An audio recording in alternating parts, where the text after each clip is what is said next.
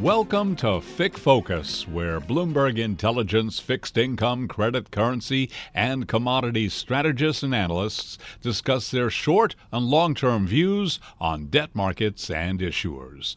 Now, here's the Bloomberg Intelligence FIC research team. Welcome to the FIC Focus podcast, the Macro Matters edition. I'm Ira Jersey, the chief U.S. interest rate strategist for Bloomberg Intelligence.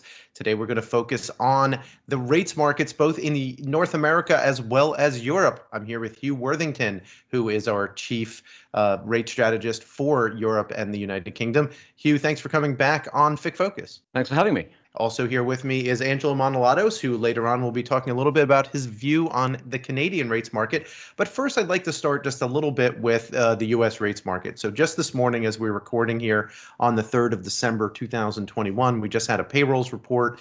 The headline non-farm payrolls report missed. The household survey, however, was incredibly strong with over 1.1 million jobs created in that survey. Wages didn't go up as much as economists expected, but still went up pretty decently. And hours worked actually went up 1/10 of an hour, which in aggregate, when you add all of those things together, makes it a pretty decent payroll report. From my standpoint, I think that this means that the Federal Reserve will, on the 15th of December, increase the pace of its asset purchase taper. But what we have to miss, and what I think the market might be underappreciating, is that just because the Federal Reserve is going to taper its asset purchases faster doesn't mean that it necessarily will hike earlier and or faster. Because I think that there are a lot of bumps in the road. And by the time we get to the end of taper in March or April of next year, you'll start to see headline inflation numbers start to come down pretty significantly, thanks in large part to base effects, but also slightly lower prices in things like energy. Oil prices at the moment are off about $18 a barrel from where they were in the survey week for December a month or so ago. So there's going to be significant headlines about the next 2 months of inflation prints, but I think thereafter it'll start to come down. So if the Federal Reserve, if we're right, and the Federal Reserve say hikes in June and then maybe November of 2022, the question is, what will the market price for the future, and what will therefore happen? Well, I think that there's two general trends that we'll see in the U.S. rates market. One is that the belly of the yield curve, so 3-year notes, 5-year notes, 7-year notes, will underperform the rest of the curve. I think that the 10-year and 30-year yields will rise modestly, but it's really the 2-year yield that will, and 2 to 5-year yield that will go up quite significantly. In fact, we're thinking that 2-year yields will almost double from their current levels up toward 1.3% from around 65 basis points right now. And this incessant flattening is certainly going to bring on doubts that the risk assets can do well, and that's one reason why the 10-year and 30-year yield probably won't be able to kind of breach much above 2% and or much above the in the case of the 30-year, much above the 2021 yield highs. So with that said, that's our general thinking for the U.S. I mean, the Federal Reserve, I think, will be more cautious than the market's taking it for right now. Let's talk about, though, the differences between the Fed's somewhat more hawkish tone and what's been going on in Europe. So let's first, Hugh, talk a little bit about the European Central Bank and the continental rates markets first, and then we'll pivot over to the UK in a few minutes. Talk to us about your view on 2022, how the ECB is going to shape up its policy and what that might mean for the rates market in general. Yeah, sure. So the ECB, obviously, we did actually get into a situation at the last ECB meeting at the end of October where the markets were actually starting to expect possibly even a hike from the ECB, which was pretty extraordinary because that hasn't been something which has been priced for a long, long time. And Christine Lagarde shocked us all, I think, a little bit by saying it wasn't her to say anything about that sort of pricing. So, people did really start genuinely think that the ECB could hike rates at some point, which is quite interesting because, of course, at the same time, when the ECB says they're going to hike rates, it means they're going to stop QE before that happens. Now, and then suddenly she went completely back on all that a few days later and said that the conditions for hiking rates weren't going to exist in 2022 at all. We've seen her say that again today. So basically, they've gone from sort of, showing a bit of leg at the possibility of a rate hike to actually sort of completely kiboshing it now. And I suspect they'll try and give that message very much at the coming meeting in mid-December. So what does that mean? So what does that mean, Hugh, for if you're correct, what does that mean then for where 10-year gilts, which had been approaching zero, right? They have been negative for quite a long time. They'd been approaching zero and then, snap back. Where do those go, and what does the shape of the curve look like, even though, large parts of the curve are likely to remain very negative in 2022? Well, absolutely, yeah. So they can hammer the front end down. They can basically, commit to keeping front end rates unchanged, and that means that the 2-year rate can stay pretty much, around where it is, right now.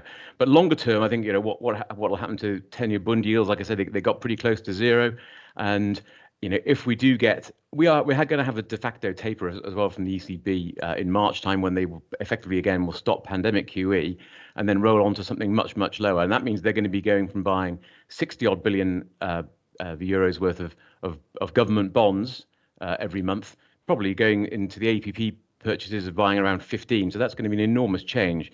And that is possibly going to take the squeeze off the bond market, which we've been seeing. There's plans to issue about 100 billion euros at least of bonds next year. Some of that will be taken down by QE in the first few months, but that squeeze has a chance to lift. Inflation is becoming a concern. The 2-10s curve can rise, and I think we can be looking at going into the latter part of 2022 with that de facto QE taper happening, with bond yields moving back into 10-year bond yields at least moving back into that positive territory. So Hugh, even if German yields go up a little bit, talk a little bit about the peripherals and, countries like Spain and Italy, with the ECB cutting their asset purchases being done by local central banks by 75% or so. What will happen to spreads in those countries given the pullback from the ECB? Yeah, sure. Well, I mean, like I say, the ECB's almost got a tiger by the tail in terms of the periphery, because they're probably, they know that they're going to have to ease back on the pandemic QE, and that means a lot less buying in the periphery. But the one thing which I think we've got to bear in mind is that all the buying of the debt during the pandemic in the periphery, it's all been by the national central banks. All and more of net debt issuance has been taken down by QE. So somebody else after March is going to have to step up and buy, and all the indications are that's going to be up to the private sector, and all the indications are that they will demand more yields and higher spreads to do that. Now, the ECB won't want to see that getting into a situation where the countries get stressed. But I think, certainly on our models, we think that the spreads are something like 50 basis points in Italy, at least, too tight here. But, Italy yielding, that would imply Italy yielding 1.5% to 2% in the 10-year area. And that isn't the sort of thing which is going to upset people too much. And, and that's going to be quite livable with for Italy and the ECB probably. So that's, I think, the sort of the probably area we'd look at later in the year. Great. So let's turn back to North America just for a moment and go to Angela Manolatos to talk a little bit about the Great White North going up to the Canadian rates market. We have a Bank of Canada meeting in a week's time or so. Angela, what are you expecting, both from the Bank of Canada as well as the, more and how their actions might ultimately affect the Canadian rates market? Hey, Aaron, thanks for having me on. So yeah, the Bank of Canada is meeting next week on December 8th, and they're publishing so this is a statement-only meeting. They have 8 a year like the Fed, but this one is where they only publish a statement. There's no press conference. So what we expect, so there's no forecasts. So I don't really expect a change to forward guidance at this meeting without the forecasts.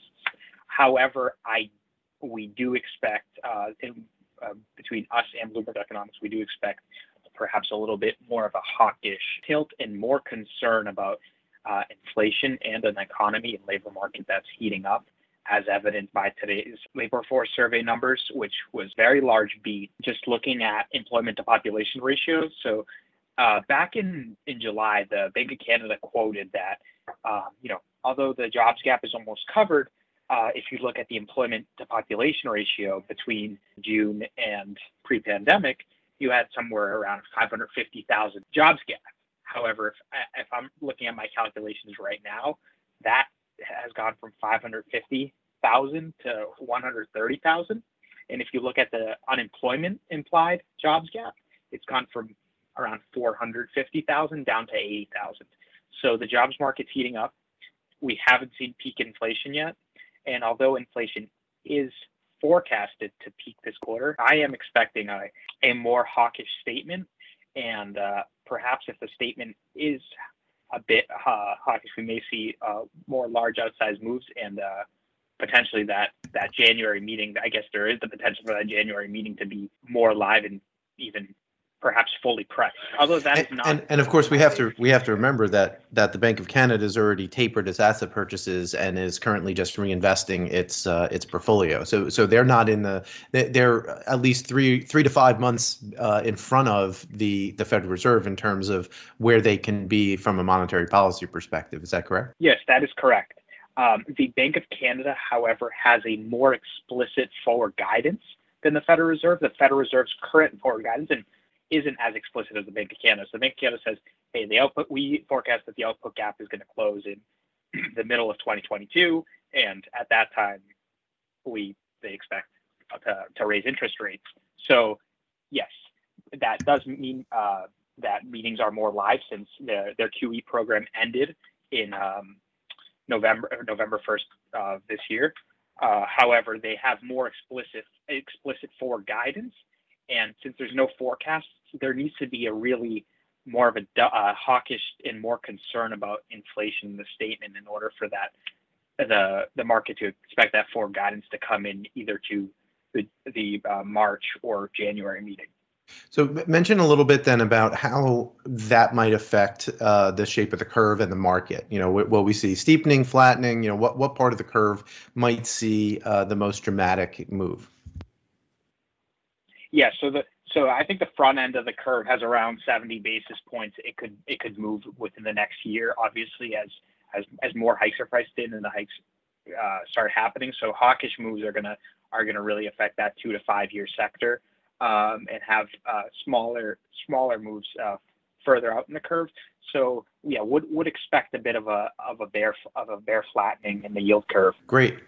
So Hugh, turning back to you and looking at the UK, do you think that the UK is closer to Canada or closer to the Europe and the ECB in terms of where they are in their own rate and hiking cycle? At one point, we were actually pricing for very small hikes this month. Where are we now? What are we pricing, and what do you expect from the Bank of England over the coming year?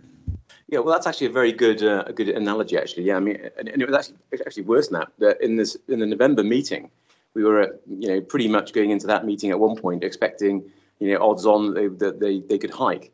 We actually went in, I think, with 50-50 chances into the meeting itself, but the expectations were higher ahead of that. And expectations even into the mid-December meeting have been much higher than they are now. Though we saw some comments from Saunders today, who was one of the people who wanted to hike last time, that maybe they wanted to wait and see what the Omicron variant was going to do to the economy, or see a bit more data about it. And so it looks like that December meeting is now off.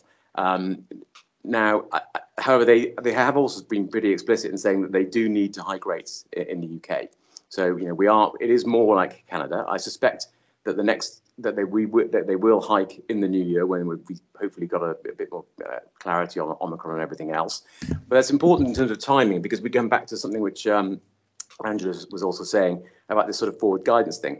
Now, the Bank of England will actually stop reinvesting gilts that they hold in the asset purchase facility when rates get to 50 basis points. Now, if they'd gone in December, or even back in November and in February, we'd be at that 50 basis point level.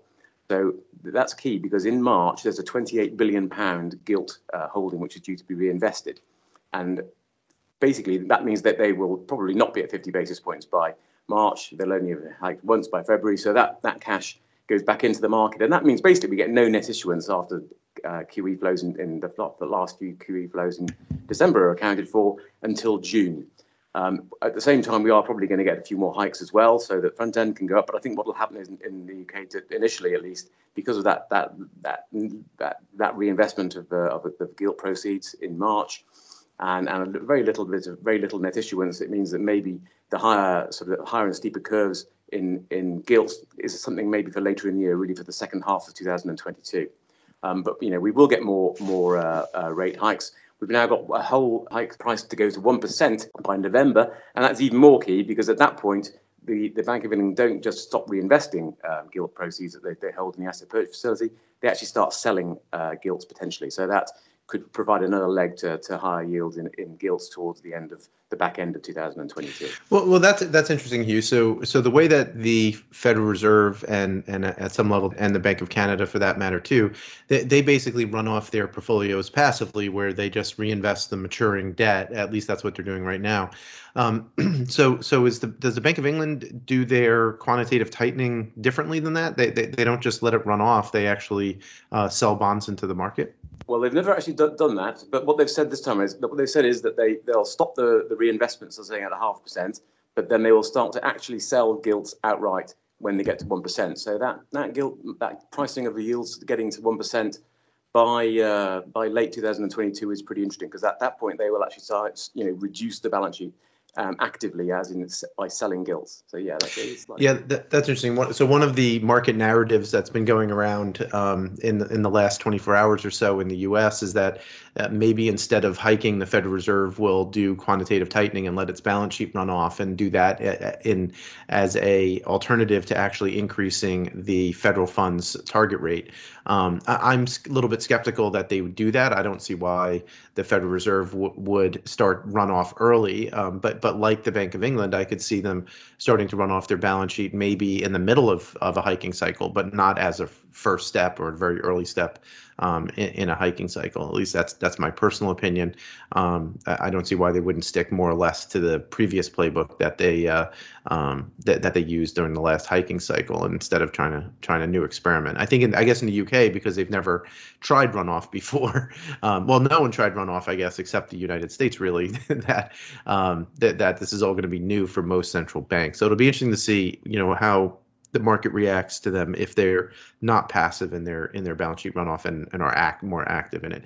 Now, if you see that, and I'm going to stick a little bit with this, Hugh, because I think it's an interesting aspect to the market structure and market reaction. Do you think that they'll sell basically all the different maturities, maybe in a similar proportion to what the exchequer is selling, or do you think that they're more likely just to sell front end stuff that's not going to have a lot of risk or duration, or will they sell throughout the curve? I suspect that they probably want to do it fairly evenly. They probably want to do it across the curve. They probably try and tell us that they do it via reverse auctions, in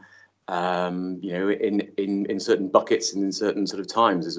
They try to make it as clear for the market as possible as to what's likely to happen. But I would suspect that they would probably try and they wouldn't want to concentrate too much and distort the curve, possibly by concentrating in too much in one bucket or another. To be perfectly honest, that's something they probably want to try and avoid. But obviously, maybe we'll get more news on that front nearer the time, and if those rate hikes actually do sort of come into reality. Great. Well, Hugh, anything else on either Europe or the Bank of England that you'd like to mention before we move over to our next segment? I can't think of anything right now. Yeah, thanks, Hugh. Thanks very much for coming on. And we're going to stick with Angelo Manolatos, however, because it is time for our Fun Fed Facts segment.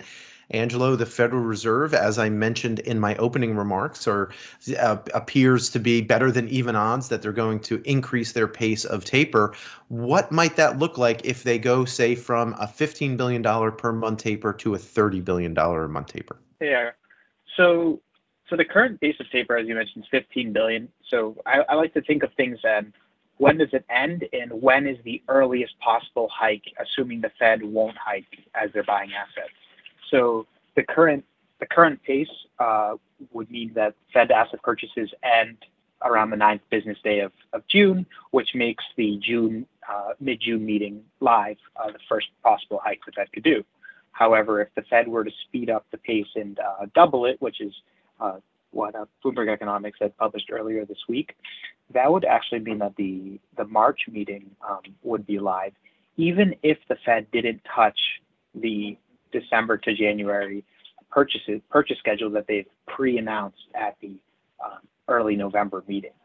So it would be, if they double the pace, it's a mid-March end versus a mid-June end. Great. That's really interesting.